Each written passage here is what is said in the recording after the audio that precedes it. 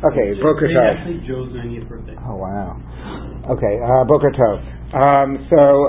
Today's stop is Yotet. We pick up at the bottom of Yotchet Amud Bet. That's way too confusing. And we start with Itmar. There's an asterisk near where it begins, about 20 lines from the bottom. The first words on the line are L'Seder Puraniot. So Itmar, it was said, it was taught, Rav Rabbi Chanina, debate of Rav and Rabbi Chanina. Some have it as Rav Huna and Rabbi Chanina. Amri Batla Megillat Ta'anit. The scroll of fasts is nullified. Rabbi Yochanan, Rabbi Yoshua ben Levi, Amri Lo Batla Megillat Ta'anit. The scroll of fasts is not nullified. What is this Megillat Ta'anit? This is actually a very ancient document that dates from the Second Temple period, and it was listed all of the dates in which you do not fast. You're not allowed to fast. All of the minor festivals that were decreed for the Jewish people, a lot of them related to things around the temple or things that occurred in the Hasmonean period. Hanukkah is listed there, as we will see, as one of the things that days that you do not fast. The days that you do not fast and you cannot say a hesped, you cannot eulogize. Okay, and it's really like I said, an ancient book from Temple period that mentions it's of historical significance because it gives, the reasons in a very brief half of a sentence. This day because of X. This day because this happened. This day because of that happened. But it actually gives some, it gives some historical facts of things that happened in that period. It is, it's interesting. Just as jumping forward, I guess about 1,000 years, or more than 1,000 years forward. There was, in the Middle Ages, because there were so many wars that amongst all these various nations, there was the church made 1 million of these tiny little minor holidays, saints' days and other holidays, and you weren't allowed to have war on those holidays. So they managed to try to limit the amount of days during the year that could actually the nations could be at war. But anyway, these were days that you could not fast or have a ta'anit, and we actually have a manuscripts of, not dating back to then, but we actually have the actual Megillat Ta'anit as was copied over hundreds of years in manuscripts.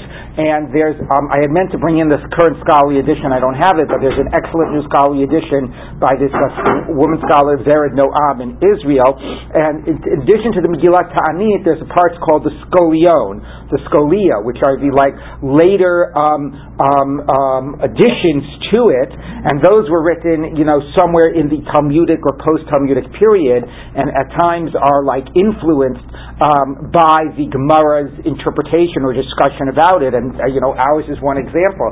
So it's actually quite interesting because this isn't our topic now. It was a topic in Shabbos when we did my Hanukkah. The Scholia, the Scholion of Megillat Ta'anit, there are two different branches of the traditions of what those Scholia are, and the whole sort of Gemara story about the Nes Hanukkah and going in and finding the Shemin, etc., had an influence on the later versions of those Scholia and how they got sort of merged and made hybridized and rewritten and so on. But anyway, we do have these versions of Megillat Ta'anit, both the basic version, which is very brief, here's the date, here's what happened, one sentence or half a sentence, and then the sort of later elaboration of it, which was written more in the Talmudic and post-Talmudic period.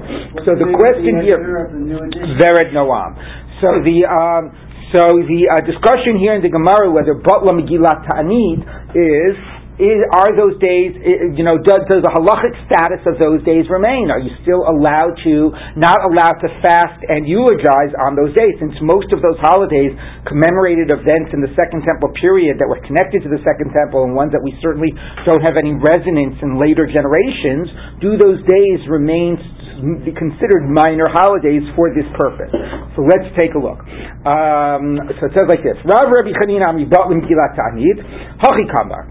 So now going back to this discussion we had yesterday about these 5 fast days, and it said these 5 fast days were fast days and they will be for rejoicing. So here's how to read the verse. Hachi Kamar. When there is peace, those things which have been fast days will turn into days of rejoicing. Ein Shalom Tzom, and when there's no peace, meaning in the time of the Korban Habayis, or we said before, maybe it even means at the time of oppression, there'll be fast days. Those are the 5 fast days as we know them. V'hanach nami, and these days also mentioned in Megillat Ta'anit. Kihani are just like this. After the Korban Habayis, they stop being days of rejoicing, and they no longer have their status. Now, of course, it's a little bit ironic. It's a bad analogy, because the 5 fast days started as fast days. The point is that paradoxically, at the time of there is a Beis Hamikdash, they somehow become days of rejoicing. Even that's hard to get your head around, but somehow I guess you could sort of see that that it's to sort of make a point. These days have been terrible. They've been tragic. We're destruction. Now we have sort of shown, we have the last laugh. History has reversed itself. We now have a Beit HaMikdash. So somehow, they become days of rejoicing. Fine. But when there's no Beit HaMikdash, they go back to their natural state. Their natural state is days of fast, because they started as days of tragedy, whereas the days in Megillat Ta'anit started as days of rejoicing. So maybe they retain that status even when there's no Beit HaMikdash. So it is a very strange analogy. Since when there's no Beit HaMikdash, the fast days revert to being fast days, similarly, these minor holidays lose their status when there is no Beit HaMikdash. That's the comparison. That's what Rav and Rabbi Hanina say. Rabbi Yochanan, Rabbi Yoshe ben Levi, and Rabbi Yochanan and Rabbi Yoshe ben Levi disagree. They say, Lo bat leMegillat Ta'anit. No, those fast days have not ceased having their status. Hanihu to Talina Rachmana B'Vinyan Beis HaMikdash. It is the fast days that the Torah says when there is a Beis HaMikdash become days of rejoicing, and when not, revert. So their status as days of rejoicing is explicitly dependent on the presence of the Beit HaMikdash. Aval Hanach, the other minor holidays, Kidakaini, their status is not dependent on there being a Beit HaMikdash. Even when there's no Beit HaMikdash, they retain their status. And again, an easier way to say that is as I said, these fast days are fundamentally fast days. No Beit HaMikdash, they revert. The other days are fundamentally holidays. So even with no Beit HaMikdash, they retain their status as holidays. Okay, so comparing it to how the 5 fast days might change their status is a funny argument, but we have this basic issue of Batla Megillat Ta'anit or Lo Batla. So Masiv Rav Kahana, we'll get to that. Yes, we'll get to Chanukah. Masiv Rav Kahana asked, Ma'aseh v'gazu ta'anit b'Chanukah belod. In Lod, they made. There was a time where they actually said that there would be a fast on Chanukah. Maybe it was for rain. Maybe it was for some other purpose. So they basically ignored the fact that Megillat Ta'anit says, no fasting on those days. Chanukah being one of those days. V'yarad Rabbi Eliezer v'rachatz Rabbi Yoshua v'siper, and Rabbi Eliezer went and he bathed, and Rabbi Yoshua went and he got a haircut, and they basically demonstrated in public that they do not recognize the fast. The Amar Lahem, and they said to the people who adopted a fast on Chanukah, you need to now make a fast to do tshuva for having declared a fast day. Okay? So they basically publicly rejected their making a fast on Chanukah. So you see, Lo Batla Megillat Ta'anit. Okay, now by the way, you before you say, Chanukah is different, okay, the point is, take a look at Tosfos. Riyad Rabbi Eliezer Rachatz, Tosfos says, Masnisin Dal Kisei V'Itnei Chanukah, Lo Havile Lakshuyeh. How about the fact that our Mishnah says that you still celebrate Chanukah? Isn't that a proof that Lo Batla Megillat Ta'anit, we still celebrate Chanukah? So Tosfos says no. The Olam Lo Chashiv Yontav, Vafilu Hachim Madlikin Neir Tzeichel Anei. Tosfos says no. You could still have lighting candles, saying Al Hanisim, and you could still say Batla Megillat Ta'anit. Why? Because maybe you could still have a fast day on Chanukah. Maybe you could still have a hesped on Chanukah. Batla Megillat Ta'anit is whether that is a day has a status of a minor yontav to disallow a fast and a hesped. So it does. So we could acknowledge that Chanukah is still celebrated and still say it has no Batla Megillat Ta'anit. It has no status from that perspective, and you're allowed to have a fast. So that's what they were doing. All right, that's what they were doing. They were showing. Don't think, in Lod they thought, yes, Chanukah, we'll light Neiros, but we'll have a fast day. Batla Megillat Ta'anit. And they said, no, Batla Megillat Ta'anit, you're not going to be allowed to have a fast day. Okay, but again, it's important to acknowledge that that whether you have Chanukah has a status of a day of Hadlakas Neiros, etc., is independent of the question of Batla Megillat Ta'anit, of whether you're allowed to have a tinus on it or not. Okay, so they went in and they demonstrated this. So Amar Rav Yosef, so don't you see that low butler, that you're not allowed to have fast days? Amar Rav Yosef, Shani Chanukah De'ika mitzvah. Chanukah is different, and here he says he bridges that gap. Since there's a mitzvah of Hadlakas Neiros, Chanukah will be the one thing that will retain its status, okay? But that doesn't mean that other things will not lose their status. Amalei Abaye, so Abaye said to him, "V'tibatel mitzvasa." But I said, "No. Let's just wipe Chanukah off the books. If we wipe everything else off the books, why shouldn't we wipe Chanukah off the books?" I mean, acknowledging that doing the Hadlakas Neiros is part of it retaining its status. But as long as we're saying Batla Megillat Ta'anit, why shouldn't we wipe the whole thing off the books? So Amar Rav Yosef, no, Shani Chanukah, I'm sorry, I skipped the line. Amar Rav Yosef, Shani Chanukah de Mifarsem Nisa. Chanukah is different because the miracle was very public. Therefore what?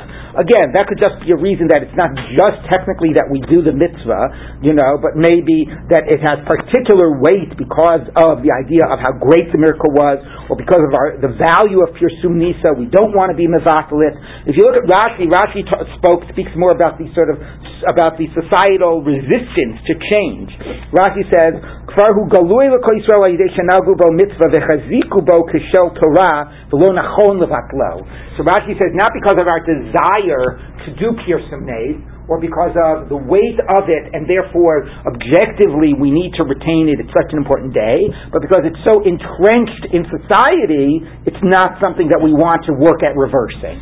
Okay, so this is very interesting. The question of Butler or Lo Butler Megillat Ta'anit, the first focus is the status of Chanukah, and the question is, can actually we not have Chanukah at all, or at least if we're going to do a Ta'anit, allow the Ta'anit to override Chanukah? Why is it, and to override the mitzvah Chanukah? Why is it that Chanukah retains its status as Batla Megillat Ta'anit? And the answer is, A, there's a mitzvah and it's ritualized, and B, it's Mefarsem Nisa, so there's all this weight and all this entrenchment of Chanukah. So Chanukah is not part of the discussion, even if Batla Megillat Ta'anit, not for Chanukah, and you're not going to fast on Chanukah. Okay, let's get back to the Gemara. I think maybe more of it jogs my memory. I thought there was this time that they had a Gezerah, which was Tom Gedalia. Wasn't one of them? So you're very good. So let's keep on reading the Gemara. Okay, so all right. So that's the issue. Do the things still have their status? Chanukah clearly does, but that might be that Chanukah is special. Mozi Barucha Bar Huna. So Barucha Bar Huna asked, but here's a line from Megillat Ta'anit. Plus of Tishrei b'Teilit adkarta mishtaraya. On the 3rd of Tishrei is one of these minor holidays, because God's name, or the Azkara, was taken away, was negated from the Shtarot. Now that sounds like a bad thing, but that's the whole thing. This gives you a feeling of what the text of Megillat Ta'anit is like. 2 words for the dates, B'Tlas B'Tishrei, and 4 words for explaining what happened. B'Teilit ad Karta min Shtaraya. Okay, the mention of God's name was taken off of the Shtarot. So that's the whole thing. Then afterwards comes the explanation, and this line that we're now going to read in the Gemara is part of one of the askolot, one of the skolia that are on the I sound like I'm talking about a Supreme Court justice. Oh, that too. Anyway, okay, that's on the Megillah. So let's take a look, and now here's the explanation. It's interesting here, right? The later text is in Hebrew, but again, the earlier one, Megillat Ta'anit, was in Aramaic. It was the vernacular. Okay,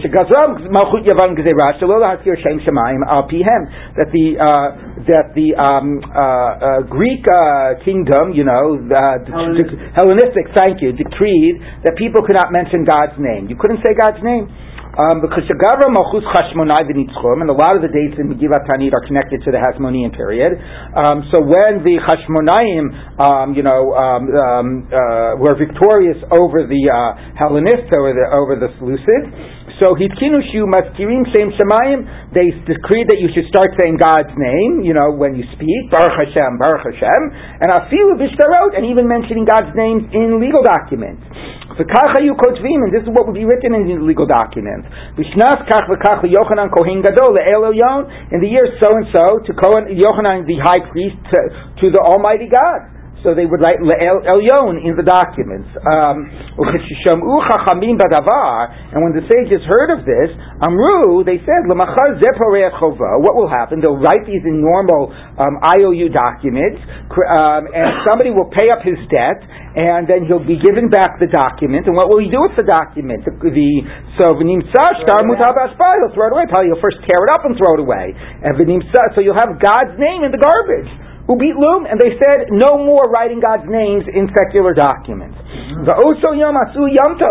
that day they made into a Yom Tov because it's not easy to change entrenched practices, certainly not entrenched practices in the business world.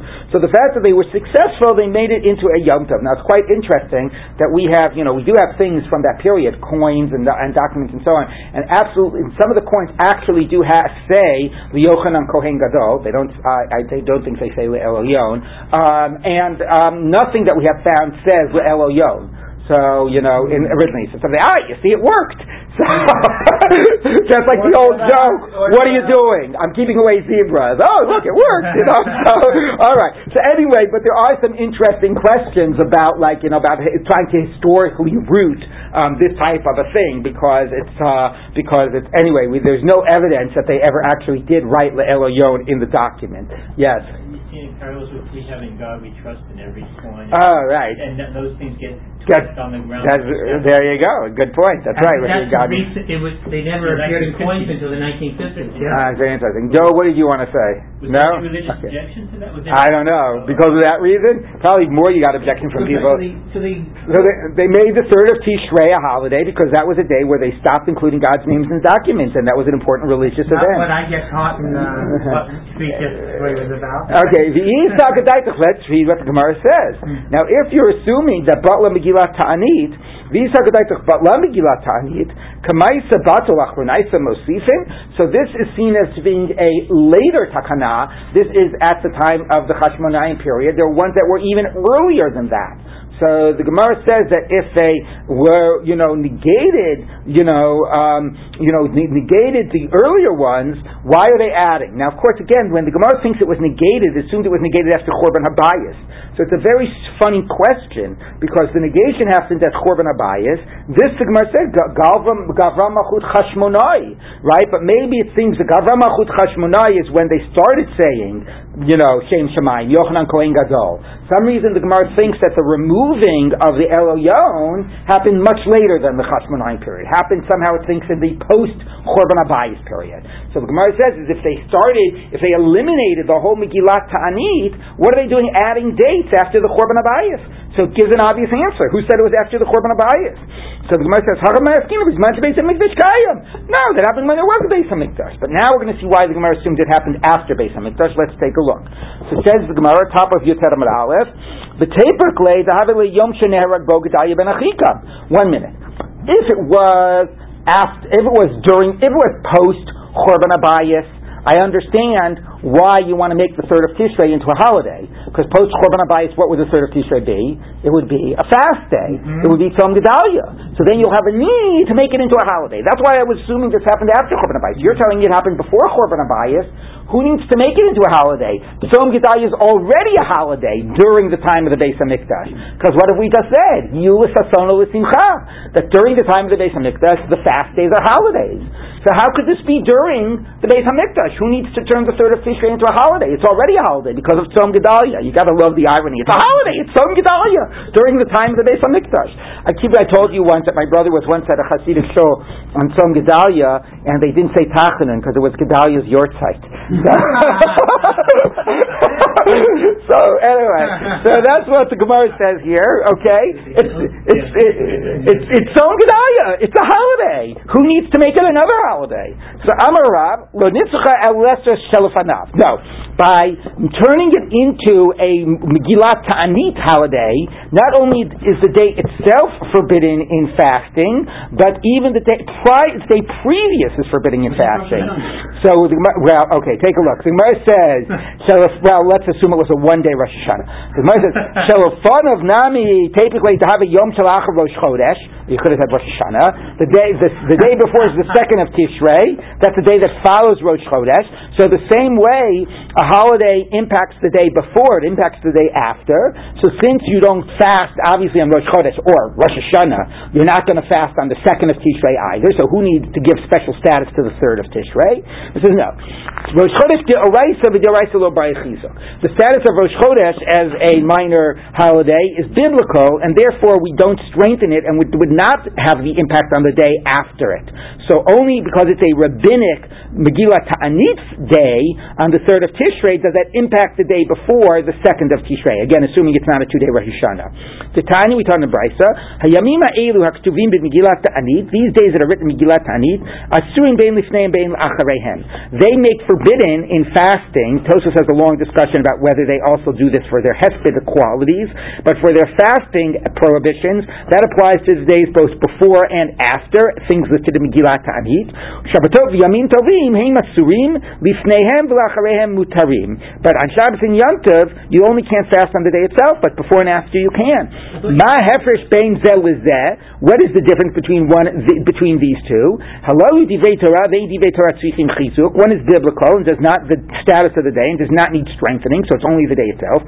Halalu divrei sofrim, divrei sofrim tzrichim chizuk. The other is rabbinic and literally sofrim because it's Megillat Ta'anit. It was actually a very early scroll, right? It was called Megillah for a reason, even though it was a period of an oral tradition. The reason it's so brief and the reason it's in Aramaic was because it actually was written down. It was a scroll. So anyway, those need strengthening and it applies to the day before and the after. I'm sorry, but I think that's what okay. So now, okay, that's presumably later. It's not in terms of. It's a good question. How exactly? I'll have to look about when that historically developed. So the Gemara says, the Gemara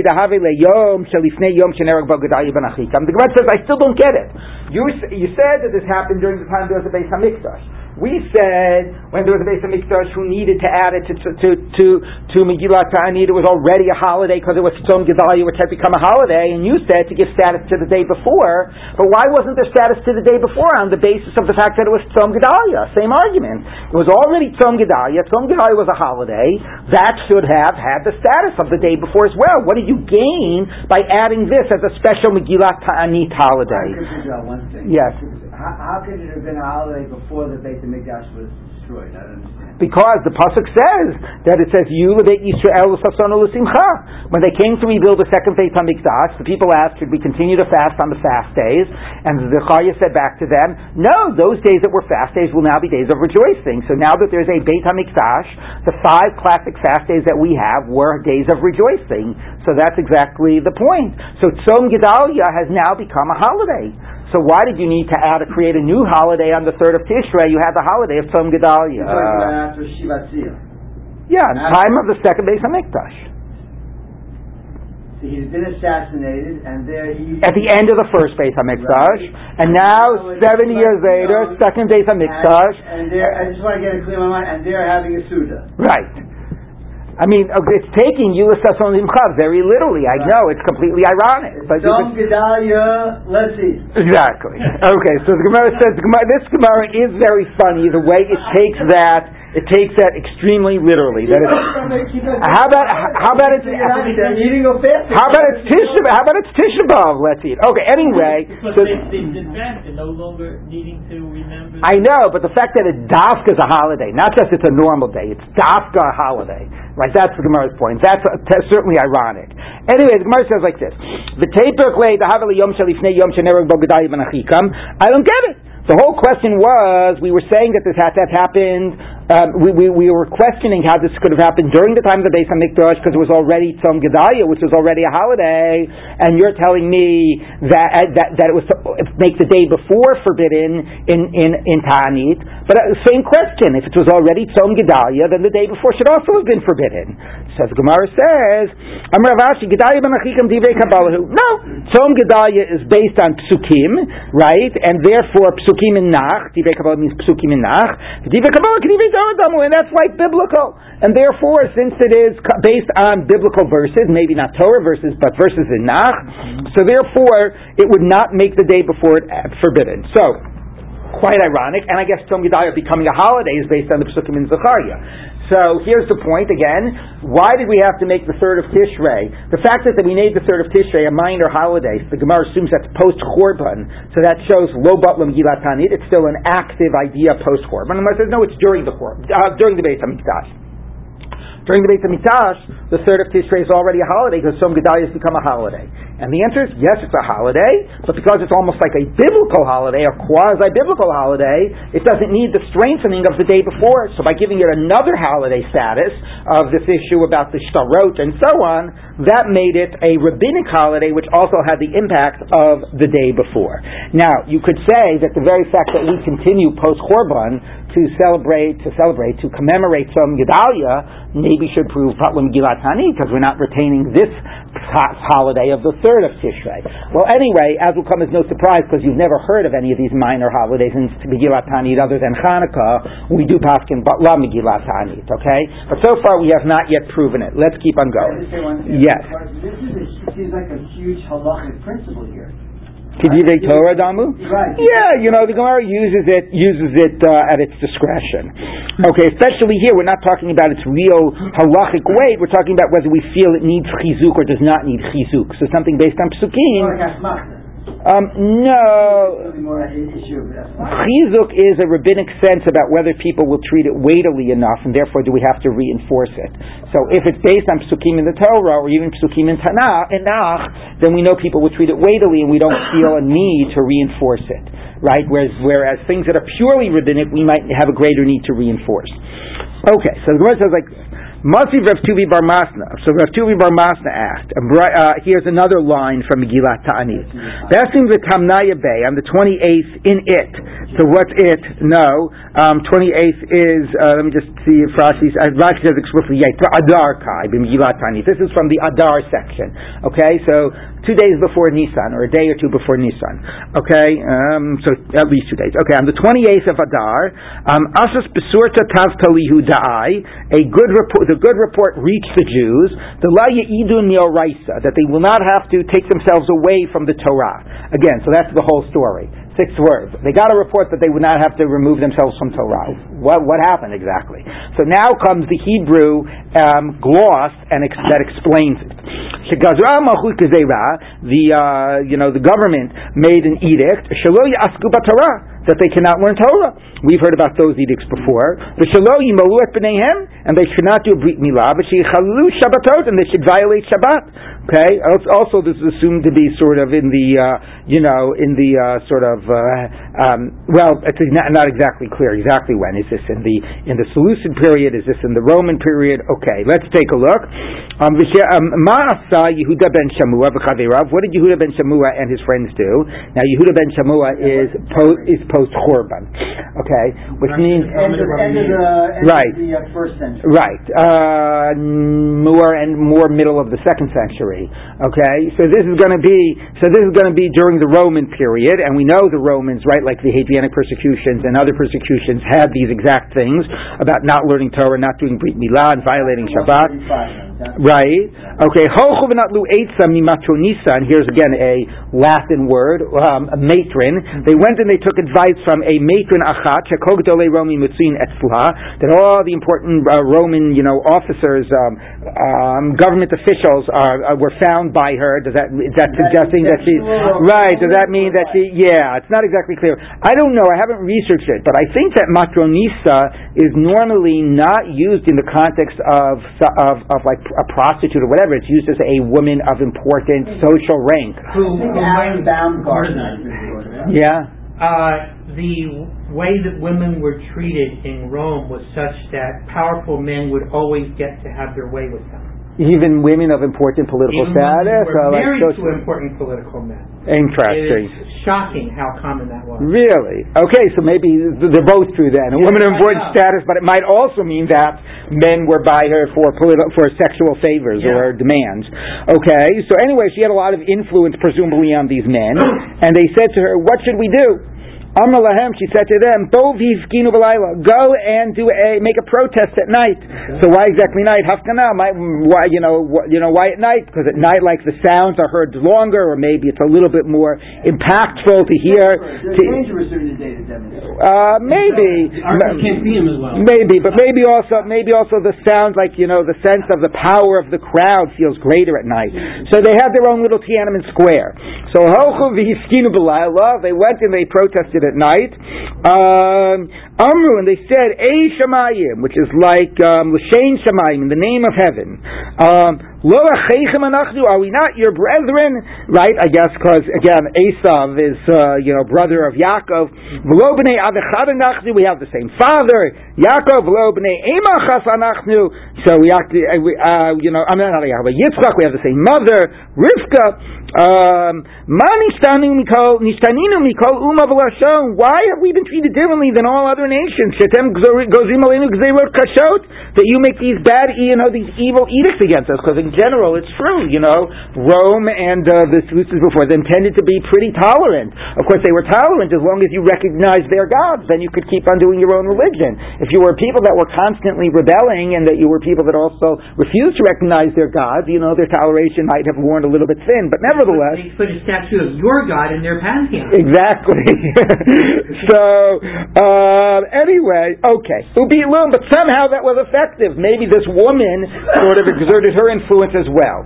The also Yom Asu Yom Tov, and that day was the Yom Tov. So again, it's so funny, like the difference of the days. One day was the Yom Tov because of they took the name of God out of Shtarot. Another day was the Yom Tov because basically there was this terrible, horrific decree from the Roman government, which was going to try to basically, drive everybody from religion, and no Brit Milah, no Shabbos, and no Torah, and that got done away with. That's also a Yom Tov. Okay, anyway, like very different significance, I would say. Anyway, all right. So now we have the 28th of Adar was a Yom Tov. So now let's figure out what we can infer from this. The Isa Kedaitik Fatla Megillat Ta'anit, and if Megillat Ta'anit was an old Kamaisa Batuach L'Naisa Mosizin, if they're already stopped at the Chorban Habayis, using it and negated the status of all those holidays, what are they doing post-Chorban? Because Yehuda ben Shammua is post-Chorban. What are they doing post-Chorban adding to the list? The fact that they're adding to it post-Chorban shows that it's still active. Now, of course, the answer about all of these might be maybe they were Mevatel Megillat Ta'anit post-Chorban, not after Chorban. The Gemara assumes, based on these psukim of Yulis Ason Simcha, that the Chorban changes the status from Yontif to non-Yontif, or from Yontif to Ta'anit, that if it was Batla, it was Batla after Chorban. The Gemara says, you see, it's not Batla. They're adding days even after the Chorban. So the Gemara says, and if you want to say, you want to claim this is when there was a Beis HaMikdash, so it can't be. Yehuda ben Shammua Rabbi Meir. Yehuda ben Shammua was a student of Rabbi Meir, and Rabbi Meir was a student of Rabbi Akiva. So that was like in the middle to end of the 2nd century. Rabbi Meir Basar Achihavi, and Rabbi Meir was after this. How do you know? We taught in the Mishnah. How do you know that Yehuda ben Shammua was a student of Rabbi Meir? Not how you know Rabbi Meir was later. We know Rabbi Meir was post-Chorban. Now we tell him this. Now, you have a glass vessel that has a puncture in it, a hole in it, and you fill that hole with lead. You have the whole, that's why there was a lot of lead poisoning in the ancient days. Okay? So they filled it with lead. Amar Rav Gamliel, so Rav Gamliel says, Yehuda ben Shammua mitamei mishum Rabbi Meir. Yehuda ben Shammua says it's tamei in the name of Rabbi Meir. The Chachamim mitaharim, and the Chachamim say it's tahor. So the whole point of bringing that in was to show you that Yehuda ben Shammua was a student of Rabbi Meir. He said something in the name of Rabbi Meir. Now, what does it mean he was mitamei? So there's a whole long Rashi and Tozus trying to figure it out. The simplest answer that Rashi has is that glass vessels are only mitamei rabbinically. Biblically, there's no tuman glass vessels. Metal vessels are mitamei biblically. So if you have a glass vessel that stops being functional because it has a hole in it, and you make it functional again by filling it with metal, then it has a status of a metal vessel, and it is biblically tamei. Whereas the Chachamim say, no, it is only a glass vessel. Tosus is bothered, but then it wouldn't say Chachamim mitaharim, because then all they're really debating is whether it's biblical or rabbinic. Okay, but nevertheless, and there are a couple other possible reads of this, but we'll stick with that read. What's really going on? This entire sugya, they're concerned with whether Megillat Ta'anit is the bar samcha or not? No, we know that it was effective for a long period of time. The question is, do the dates remain in effect and retain their halachic status after Korban Habayis, or do we say that it was batla? That a period came, they said most of these dates connect to historical events at the time of the Beis Hamikdash, and that's ancient history at this stage. Either it's been overridden because we've got a Korban, so that wipes the slate clean, or it's too much of a distant memory, so they lose their status. Oh, so there's a theological implication for framing the time of the Korban as, so to speak, ancient, no longer applicable. Well, that was in a new period. Okay, that was the way I said it. The Gemara never gives the exact reason. I mean, the Gemara does tie it in. The Gemara does tie it into this pasuk of when there's a shalom, then it's sason and simcha, and when there's not a shalom, it's tzom. So yes, presumably in a post-Korban period, in a period of galut, then the joy that these days retain loses their power, right? So, in the galut reality, that seems to be the idea behind it. Okay, but anyway, what do you see? You see that they were still using it in the post-Korban period, in the time of Yehuda ben Tavai. So you see lo batlu, because they were still using it. So the Gemara says Tanaihi, it's a debate of Tanaim, whether it was still in use post-Korban. The Tanya, we taught in the Brisa, Hayamim ha'elu ha'ksuvim b'Megillat Ta'anit, the days listed in Megillat Ta'anit, be'im mizman she'beit HaMikdash Kayam, be'im mizman she'im beit HaMikdash Kayam asurim, divri Rebbe Meir. So very interesting. Rebbe Meir says they retained their status, and they're even after the Korban Habayis. Now it works. Yehuda ben Shammua was a student of Rebbe Meir. It works out beautifully. So Rebbe Meir's student was adding to those days, because Rebbe Meir now said that, Rebbe Meir was the one that said, actually Yehuda ben Shammua didn't add. The story was in the time of Yehuda ben Shammua. He was one of the people that were part of, that effected the change in the Roman government's edict. But anyway, so it works well. Rabbi Meir says the Megillat Ta'anit retains its status even post-Korban. Rabbi Yossi Omer Bizman Shebeis HaMikdash Kayam Asurim Mipnei Shesimcha Ilahem. When there, and here you get to the theological statement. No, when there's a Beis HaMikdash, those days retain their status because they are days of joy. Ein Beis HaMikdash Kayam Mutarim. When there's no Beis HaMikdash, they become permissible to have fast days and to eulogize Mipnei She'avel Hu Lahem, because it is a day of mourning. So this is an interesting reversal, right? The same way the days of mourning became days of joy, the 5 fast days in the time of the second Beit HaMikdash, here we're not just saying these days of joy stopped being days of joy post-Korban. We're actually going to the opposite extreme. What used to be days of joy now becomes days of mourning. In a way that's easier to understand than the reverse, right? How you take Tisha B'Av, which is a day where there was a tragedy of the Beis HaMikdash, a tragedy of the people, lives were lost, how you turn that into a day of rejoicing just because now it's the time of the Beis HaMikdash is hard to understand. But the reverse is less hard to understand. This was a day of joy because because everything was going so well in those days. Now that we're living in a Golus exile, bleak period, to think about those times actually maybe increases the sense of anguish. Right? We're remembering how great things used to be, and now, from our perspective, that increases the degree of loss. So again, quite interesting the way it's going from one extreme to the other. But the basic point is, not that you actually now start fasting on those days, but they do not have their status as minor yontif. So the Gemara says, the hilchasa and the halacha is, baklu, those days are nullified. Now in the Korban reality, those days do not have any halachic status. The hilchasa and the halacha is, lo baklu, they do not lose their status. So the Gemara says, kasha hilchasa hilchasa, we have a problem of two traditions of what the halacha is. Lo kasha, kan b'Chanukah or Purim, kan b'Shar Yomei. We've already indicated Chanukah, now we throw in Purim.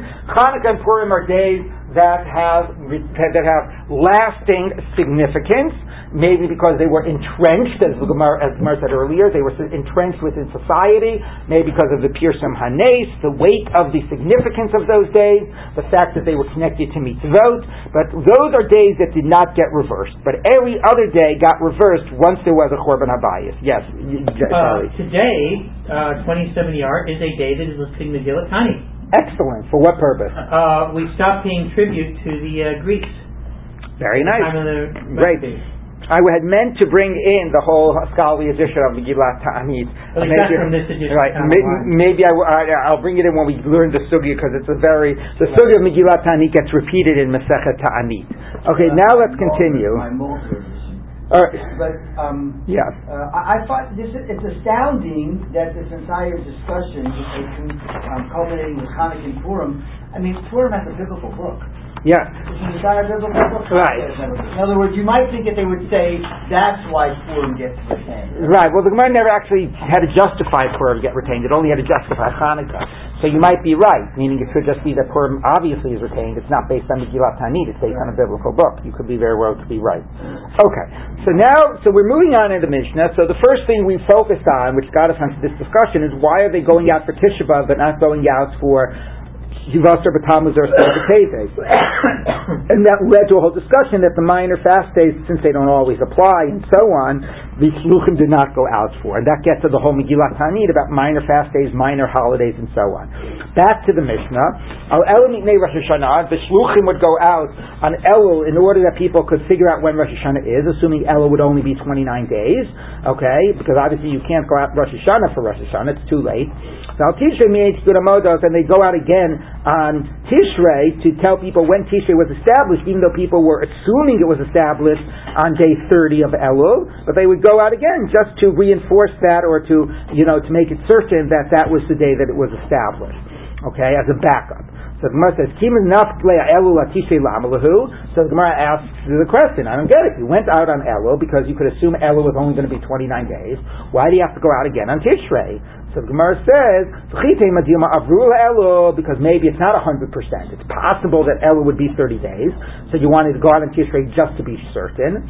So the Gemara says, I'm a Rabbi Chinan Abakan, I'm a Rav Mimos Ezra Ve'elech. But 1 minute, we say that from the time of Ezra onward, Lo Matinu Elul Ma'ubar. Elul has never been 30 days. Now, by the way, Tosfos says why we say from the time of Ezra, because if you look closely in the Pesukim of Ezra and you read them, it sounds like Elul was 30 days at that time from a certain story there. But anyway, so why would you have to go out again on Rosh Hashanah? We could assume Elul was 29 days. So the Gemara says, no. Lo matzinu lo itzterich. We never found because it was never necessary. Ha-itzterich doesn't mean it's impossible. It's happened that way so far. If it was necessary, we would make it 30 days. Now, what's the itzterich? So Rashi says it has to do with the fact that, when we want Yom Kippur to fall out on, we don't want Yom Kippur and Shabbos to be back to back. Tosfos says, no, that's because that's not tikkun mo'adot in the plural. And anyway, Tosfos basically says it just means if it happened that the witnesses came late, not it's because of manipulating calendar reasons. It means if the circumstances warranted, because the witnesses didn't come on the 30th day, because they can't, right? We'd make it 30 days. So the Gemara says, 1 minute. Ha mikalka Rosh Hashanah. 1 minute. If you're going to make Elul 30 days, you're going to ruin Rosh Hashanah. Now, why are you going to ruin Rosh Hashanah? You're going to ruin Rosh Hashanah because everybody is celebrating Rosh Hashanah on day 30. Everybody is assuming Elul is 29 days. What you should do, this is the way Tosfos reads the Gemara, sort of like one of those takanos of the time of Yochanan and Zakkai about when you accept witnesses, is you should refuse to accept witnesses on day 30, that it was a 30-day Elul. You should always just make it a 29-day Elul regardless of what the witnesses say. Because if you allow for the possibility of a 30-day Elul, you'll ruin Rosh Hashanah. People will celebrate Rosh Hashanah assuming it was day 29, and you're now going to make it, assuming Elul was 29 days, and you're now going to make Elul 30 days. But the Riyah, though, is based on an astronomical reality. So that's what's Gemara, but then there's this issue which we'll get to, which is, okay, but Beis Din can always do whatever they want in the end, and they can ignore that. So that's the way Tosfos... Yeah, okay, well that's the way Tosfos is reading it. You shouldn't allow it. You should insist that Elul be 29 days. So the Gemara says no. Better that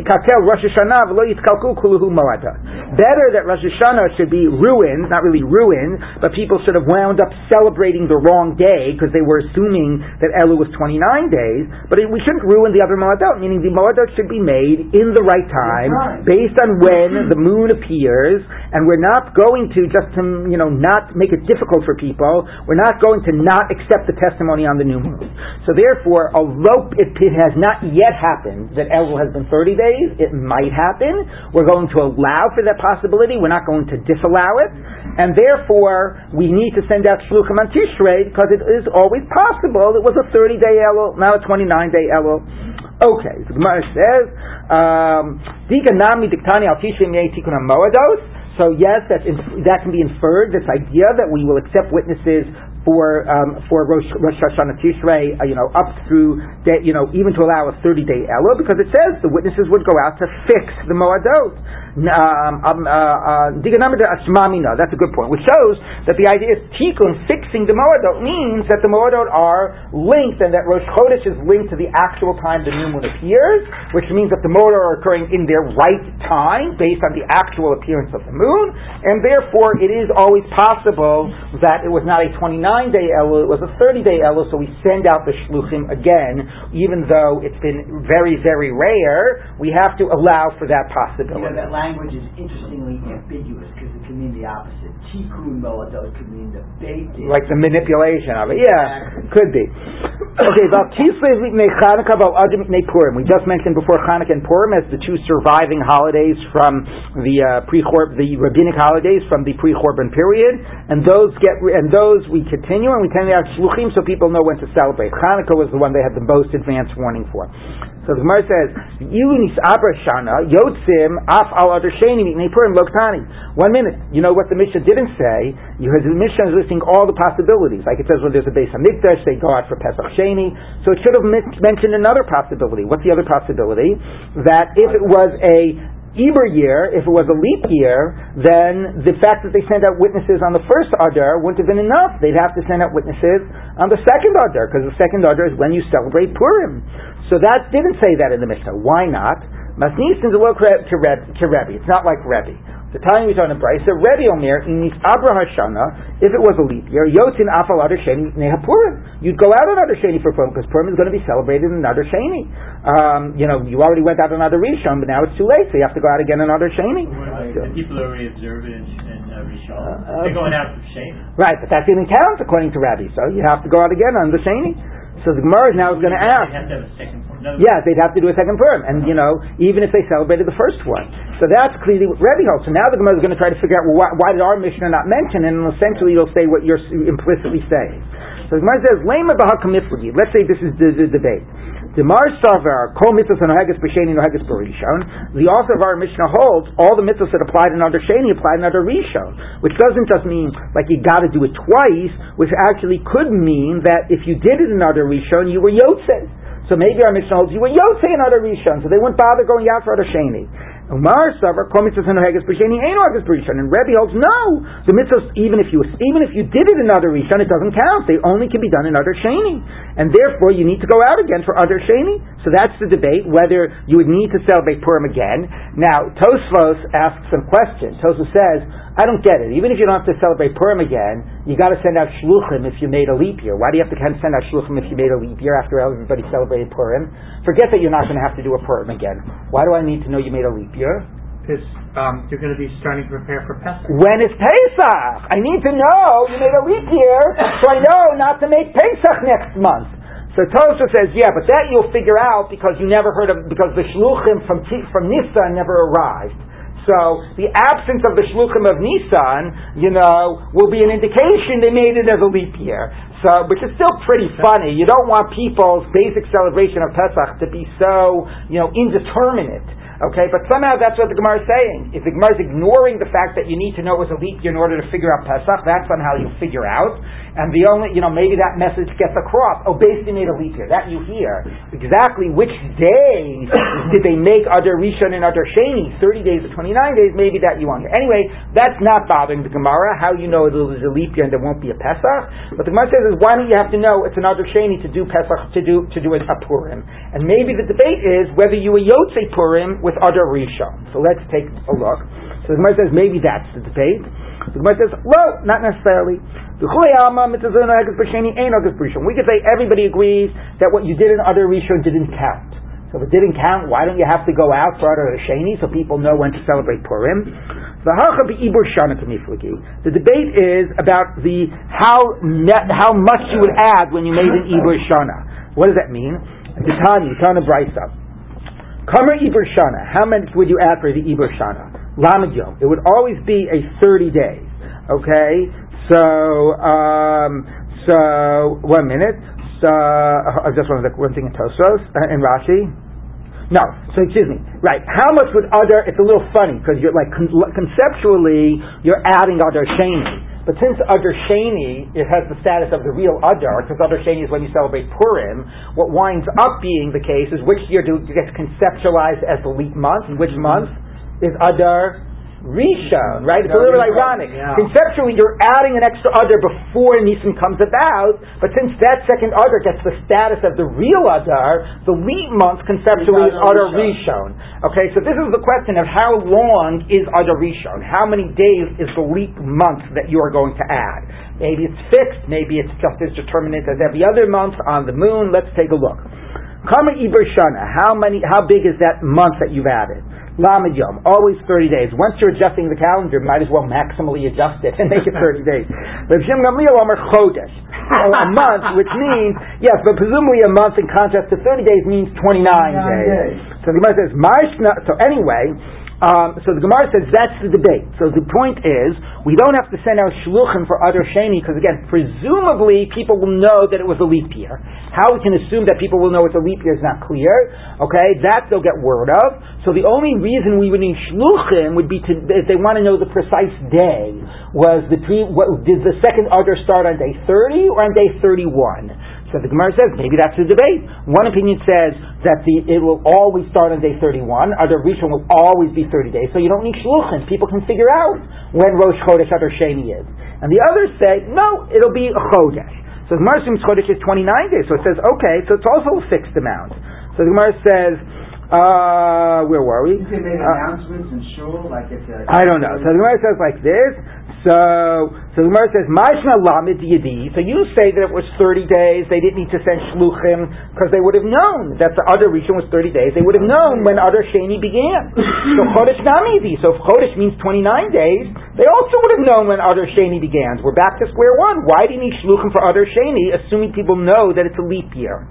So the Gemara says, Amar Rav Papa, Mandamar Chodesh. No, Chodesh does not mean 29 days. If you say Chodesh, it means Ratzah Chodesh, Ratzah Shloshim. It could be 29 or 30. There's no fixed size for Adar Rishon. So what has the Gemara said now? The Gemara has said that, would you send out Shluchim for Adar Sheni? It could be everybody agrees you need to know Adar Sheni in order to make Purim, but would you send out Shluchim? So the Gemara is assuming that everybody also knows whether it's a leap year. So the debate whether you send out shluchim is just a debate of can you without the shluchim figure out when Adar Sheni began, assuming you know it was a leap year. So if you say it's always a fixed size of Adar Rishon, 30 days, then you don't need the shluchim. You know it's a leap year, you'll know when Adar Sheni begins. It begins on the 31st of Adar Rishon, the day after day 30. If you say, however, the size of Adar Rishon varies, then you're going to need shluchim even if you know it's a leap year, because you still need to know exactly what day Adar Sheni began so that you can properly celebrate Purim. Okay, so now the Gemara continues. Hey Reb Yoshua ben Levi Mishum Kehila Kedusha Yerushalayim. We've had that a couple of times. Kehila Kedusha Yerushalayim. I have no idea. The holy community of Jerusalem. Al Shnei Adarim. When you have two Adars, Shemekachin Osam Biyom Ibu Rehem. That you sanctify them on the day of their pregnancy, meaning day 30. So that the Adar Rishon is 29 days and Adar Sheni is 29 days. The new moon begins on the pregnant day, the extra day, on day 30. So both Adars are 29 days. So the Gemara says, L'meimra, this says, the Chaser Navidan Milein Lo Avdinan, that we only do 29-day Adars, not 30 days. Before we had an opinion that Dafka we do 30 days. Here it's saying we Dafka do 29 days. So the Gemara says, but this is an opinion. That's a third opinion. One opinion said Adar Rishon could be 29 or 30. One said always 30. This opinion says not only Adar Rishon, but Adar Rishon and Adar Sheni only 29. And that is to reject the position of Rav Nachman bar Chizda. If you look at the side of that, the words Darish Rav Nachman bar Chizda. Rav Nachman bar Chizda explicated. Hey, Rabbi Simai Mishum Chagai Zechariah Malachi. Rabbi Simai testified, quite fascinating, in the name of the three Nevi'im, Chagai Zechariah Malachi, that were there in the building of the second Beit HaMikdash. So there's a few years between those two. Anyway, between Zechariah Malachi and Rav Simai. Anyway, he testified a tradition going back all the way to them. Al Shnei Adarim, on two Adar, Shim Ratzu Lasod and Shnei Meleim Osim. You can make them both full. You can make them both 29 days. You can make one full and one chaser. Okay, you can do whatever you want. Okay, so as opposed to, now we have a range of opinions. One says it always varies. One says it's always 29 days. The other says it's always 30 days. Okay. And that was the practice that they used to do in the exile before they returned to the second Beit HaMikdash, to have a lot of variation in terms of the size of the adars. Mishum Rabbeinu Amru, in the name of our master, they said. Okay, so Gemara says, Rashi says that's Rav. L'olam echad malei v'echad chaser. It's always one full and one lacking in that order. Meaning Adar Rishon is always 30 days. Adar Sheni is always 29. Unless you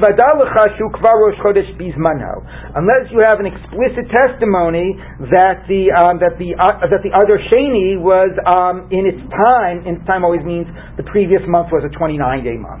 So we basically assume a 30-day Adar Rishon, a 29-day Adar Sheni, unless you have concrete knowledge that they made the Adar Rishon a 29 days, okay? So you're going to be tested on all these opinions later.